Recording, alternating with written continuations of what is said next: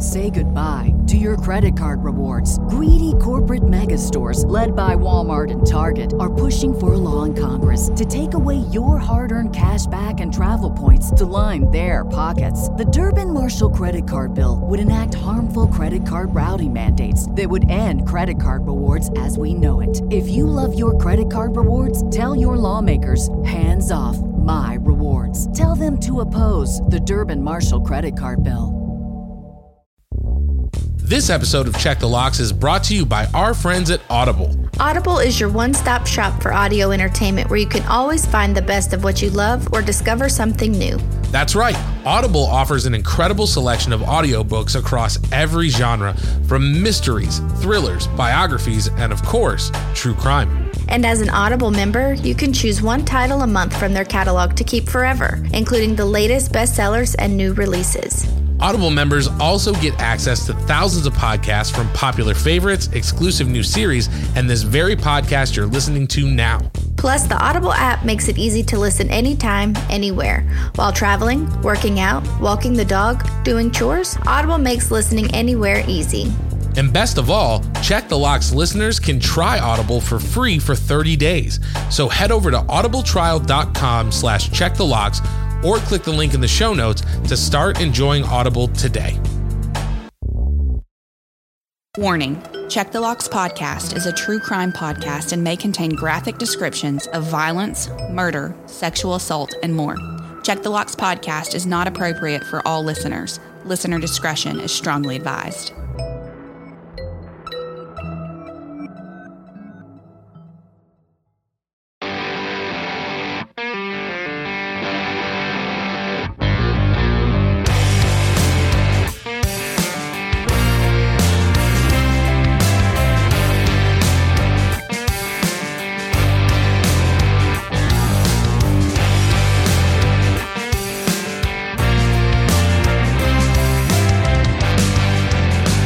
Welcome back to Check the Locks podcast. As always, I'm John Connor. I'm Olivia Cornu. Saying thank you for joining us this week as we dive into yet another truly terrifying true crime case. Before we begin, Olivia, we're in the middle of a marathon recording session. How you doing? Hanging in there? You got dogs going to the bathroom in your house. Everything is broken. Things are flying off the rails. Are you doing okay? I'm hanging in there. I just had to punish my child. Which is probably why I don't have real children, because I feel bad punishing her. But she shouldn't have done what she just did. Hey, I get it. When Millie poops on the floor, I'm like, what is happening? So it's like she knows I'm leaving her. It's her rebellion. Yeah, I'm sure she just wants a little bit of attention or something like that. That's her way to be like, look at me. Look at me. Yeah, no, not cool. Little dogs that poop in the house don't get to stay in the house. You're an outside dog now. Yeah.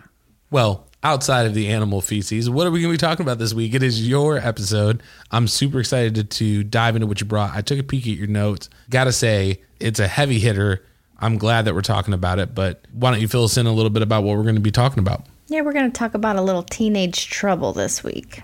All right. Yeah, when I was looking at your notes, and I don't know, I might talk about it a little bit later, but it definitely called back to like the Michigan Thrill Kill episode, like the Scream Killer episode. It had that kind of element to it. And so I'm always super excited to talk about these kind of cases. They just intrigue me for some reason. So I don't know. What do you say? Should we just jump on into it? Yeah, let's just dive right in. Awesome. On Wednesday, September 18th, 2012, Judy Offit's mother was supposed to meet at her home in Sheboygan Falls, Wisconsin. When she did not show up to Judy's house as planned, she set out to her mother's home. Judy tried calling her mother multiple times in the morning but got no response. She lived just a few miles away from her mother, Barbara Olson, in Sheboygan, Wisconsin. Now, Sheboygan is a small town located just west of Lake Michigan. Its population was a little over 8,000 people back in 2020. It was a quiet, historic town that embraced economic growth while maintaining its culture. Bemis Manufacturing Company, which is actually the largest toilet seat manufacturer, and Johnsonville Sausage are both located near Sheboygan, just as a little fun fact. I love that because in Traverse City, they have a factory that makes most of the country's manhole covers. So if you look at a lot of them, you'll see like Traverse City, Michigan on it. So it's like those weird things where you're like, yeah, that's my town, baby. Like I make sewer covers. So Right. If your butt's been on a toilet seat, it's from my hometown. Right. Now, when Judy arrived at her mother's home, she initially looked into the garage window, seeing that her car was gone. She was able to open the garage door planning to go search Barbara's house, but instead found her laying in a pool of blood with a blanket over her head. Judy immediately ran to the neighbor's house and called 911. In the call, Judy sounded in shock, telling dispatch that her mother's head was covered with a blanket and she was too frightened to look underneath to see if she was breathing. Once the scene was clear, detectives began their investigation. Barbara's body was found supine, barefoot, with a black plastic bag over her head, secured with a black belt. Her arms and legs appeared severely beaten. There was a trail of blood leading detectives from Barbara's body in the garage through the doorway to the inside of her house. This suggested that whatever happened to Barbara happened inside her home. When detectives removed the bag from Barbara's head, it was a gruesome sight. Her head had been so badly beaten that portions of her skull were gone, and her face was nearly unrecognizable. Police were not sure who would have wanted to kill Barbara. So kind of what are you thinking right now, John? It's just so brutal for it being like an old woman, you know, and when you talk about like her face was beaten so bad that part of her skull was missing. And, you know, I just can't imagine, like, I love my mom to death, you know, in a lot of ways, she's one of my best friends. And I can't imagine like coming over to visit and stumbling into that. You know what I mean? It's just heartbreaking to think. So I'm interested to know more about Barbara, and hopefully maybe we can pinpoint down like who would have wanted to do something like this to her, because it seems completely out of left field in a small town. Now, Barbara Olson was a 78-year-old grandmother and a great-grandmother. She was an avid gardener who loved her family. She was a volunteer driver for the elderly in her community in Sheboygan Falls. Barbara was described as being peaceful and positive. Her family told police that they had no clue who would want to harm her, as she did not have many enemies. Now, the autopsy results showed that 78-year-old Barbara Olson had been struck with a hard object 27 times, and 18 of those blows being to the head. But who would want to kill such a selfless woman? Detectives searched through Olson's car, finding various odd items, first being strange that the keys were in her car. There was jewelry scattered, and inside the trunk was a hatchet, a hammer, and a bloody cloth. Police also found schoolwork with the name Nate written on it. Meanwhile, police searched around the small historical town. They looked at surveillance footage from some of the local businesses to try to find clues. Police questioned family about who Nate could be, and they learned that Barbara Olson's great-grandson Antonio Barbo had a friend named Nathan Pop. Hours after Olson's body was found, police paid a visit to Nathan Pop's house. They asked if he knew Antonio Barbo and when the last time it was that he saw him. Nathan told police he saw him just yesterday down the corner near his house. He told detectives that Antonio had run away from home after school on Friday, September 13th. Barbo had apparently been living in a care shelter. Pop told police he saw Antonio every day since Friday. When asked if he and Antonio did anything against the law since Friday, he replied no. Detectives continued to talk to Nathan, telling him that he needed to start thinking about himself. It was then that Nathan asked for a piece of paper, on which he wrote down, quote, "He killed his grandmother, and I was with him."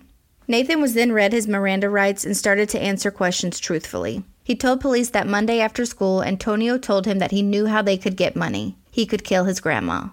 Nathan claimed he thought it was a joke. He then told police that he asked his mom to drive him and Antonio to Sheboygan Falls to meet up with friends. He said that the boys went to Olson's house. When they arrived, the garage door was open. Antonio initially put a plastic bag over his head but couldn't see through it. When Olson opened the door, she asked if it was Antonio, and he said no. Nathan was hiding behind the door. She told the boys to come inside and she would call Antonio's mom. And it was then that Antonio first hit Olson. Now, just 2 days after Olson's body was found, detectives brought in 13-year-old Barbo for questioning. He told police basically he ran away from home and had been staying over at Nathan's. When detectives asked Antonio if he knew what happened to his great-grandmother, he denied knowing any details. He told police that he last saw her over a month ago. He could not recall when it was, but knew it was a long time ago. Police told Antonio that they had been talking to people about what happened. When he asked if he was at his great-grandmother's house, he told police, "No, I didn't have a reason to be there."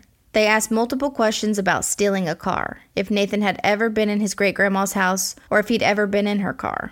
He told police that Nathan probably had been there more than a month ago. His interrogation continued for quite some time. Detectives continued asking questions about when he went out to eat last and what kind of clothes he was wearing when he came to the station. Detectives then asked Antonio if they could test his clothes for blood and look at his shoes. He agreed. Police told Antonio they knew he was lying. When detectives gave him the opportunity to tell the truth, he began answering questions. He told police that he and Nathan discussed killing his great-grandmother for money. When his grandmother threatened to call his mother, Antonio began to attack her with the hatchet he brought with him. He told police he went there only for money. He initially hit her in the house, and he told police that it was because Olson knew it was him. Antonio said he hit her like 2 to 3 times. Once they realized Olson was dead, they tried to carry her to put her in the trunk of her car in hopes to make it look as if someone else murdered her. Unfortunately, they could not lift her lifeless body, and they left her in the garage, where they covered her head with a plastic bag. Antonio and Nathan stole Olson's car and took her purse with $150 in it. They were seen on surveillance footage at a local pizza shop on September 19th around 2:30 p.m., eating pizza as if they did not just brutally attack Antonio's great-grandmother, Barbara Olson. They later returned to the car and wiped down the interior. In the trunk, the pair left the hatchet, hammer, and a bloody cloth. Both boys were arrested and charged with first-degree intentional homicide after their confessions to the murder of Barbara Olson. The boys were both tried as adults. In January 2013, Antonio Barbo entered a plea of no contest by mental disease or defect. The defense claimed his behavior had changed after he had suffered a brain injury when he was younger. Antonio had been struck by a car while riding his bike in the 5th grade, leaving him with some cognitive impairment. Both of the boys testified against each other. Nathan's defense claimed he was afraid of what Antonio may do if he did not help kill his grandmother. However, the prosecution claimed he was never threatened by Antonio. The jury only took 1 hour to get their verdict of guilty. Nathan Popp was found guilty of first-degree intentional homicide. He was sentenced to life in prison with a minimum of 35 years. And he's eligible for parole in December of 2043 when he's 45 years old. As for Antonio Barbo, he took a plea deal and pled no contest to the first-degree intentional homicide of his great-grandmother, Barbara Olson. He, too, was sentenced to life in prison and is eligible for parole in 2048. So that's it, John. This one's a little bit shorter, but what'd you think? Man, it's heavy. There was so much about this, especially when you got into the trial piece, that reminded me of the Michigan thrill kill. You know, it's 2 teenagers. They commit this heinous murder, and then one of them is like, yeah, well, I felt like, you know, he was joking, and then if I didn't help, that he would hurt me. And so there's a lot of similarities there. I just feel bad for Barbara Olson and her daughter, and, you know, it's just sad that not just a person, but your grandson could come into your home and just be so brutally violent with you. You know, it's just a sad story all the way around. Judy lost her mother, and I don't know. And it's all for, you know, $150 just to go eat pizza. It's just sad. Yeah, when you watch their and listen to their interrogations and their questioning, Nathan was very soft-spoken. You could tell he was upset. You couldn't actually see his face in the audio that I listened to. And just so remorseful and crying. His mother was sitting in the room as the detective was interviewing him, and basically he wrote down what they did because he didn't want to say it in front of his mother because it was that bad. And the other thing is that when Antonio's being questioned, he is just like so nonchalant, just kind of sitting there. Like his first question was, I'm just wondering like how much time I'm looking at. Like that was his question. He never once in the interview asked how his great grandma was. It was like he knew that she was dead. And he was just not remorseful at all. And he had had other run-ins with the law where they had stolen a car before and driven it around, and just he was kind of like a troublemaker in a sense. Yeah, I think there's some people that are just wired like that. Like, I don't know if that would have potentially been caused by getting into a bike accident. I mean, I have a good friend who was in a bike accident in Chicago. He was hit by a car while riding his bike, and he had a helmet on, but he still, the way that he landed, like the helmet went up and he still landed on the front of his face. And, you know, a lot of aspects of his personality changed for a while. Mm-hmm. And, you know, I know it does change that, but it's like, I don't know, you know, it's a hard defense for me to buy. I don't know how legit it is. You know what I mean? It's just at the end of the day, even if that is the case, it just makes things even sadder. That 5th grade kid gets hit by a bike, his brain gets some kind of damage to it that causes him to turn into this like non-empathetic little monster running around. You know what I mean? It's just sad on all levels. Yeah, and I don't know how much of that I actually buy into. You know, I think that he probably is a troubled kid at baseline. There were talks of like his mom was a single mom, and actually this great-grandma, Barbara Olson, actually helped her keep an eye on him when he was younger. And it was just talking about the love that the family had, and they were just so shocked that he would kill her just for money. and then just lie about it and then bring his friend involved in it. But I just, it's just two young children whose lives are lost because they did something so senseless. But they kept trying to tell detectives, like, oh yeah, we just hit her a time or two, like it was no big deal. And then autopsy results were like, no, she was bludgeoned to death with this hammer and hatchet. Yeah, and it's just, and I don't know if maybe some of that is in that moment. I've never hurt somebody like that. So I don't know if in that moment you just like disconnect from reality, and maybe in that moment you're like, oh yeah, I think I only hit her like once or twice, and then you're actually just, I don't know, it's just crazy. I have such a hard time like imagining what it would be like to do something like that to a person. It makes your stomach turn a little bit just thinking about it. I love my grandma too, you know what I mean? Like just, I'm sitting here thinking about her and I'm like, man, it's heartbreaking. Well, John, let's jump into the deadbolt test. Where are you putting this one? This is going to be one for me. I was kind of thinking about it as we went through. For me, I'm putting this at a 6 because it's the idea of somebody that you love, somebody that you helped raise, you changed their diapers, you did everything that you could to make sure that they have a good life. And my grandmother was like that as well. A lot of the opportunities that I have in my life, I wouldn't have had if my grandmother didn't help my parents out when I was younger. And so having this person who's just a champion for you, and then you can just walk in looking for money and senselessly take their life after they've tried to do so much, like that is terrifying to me. So I'll put that at a 6. I don't think this is anything I have to worry about ever happening to me, but it's just the idea of that family member kind of turning on you. You know what I mean? I don't know. It just gets under my skin a little bit. What about you? Yeah, I'm going to put it at a 5. I think that it's very unsettling that a 13-year-old boy could just feel so much like desperation for money to literally torture and beat his great-grandma to death. Like she was a weaker link because she's older. But I just think that how could someone so young, one, come up with the idea to do that, and two, con his friend into doing it, and then do it to his family? Like he ruined ruined the family.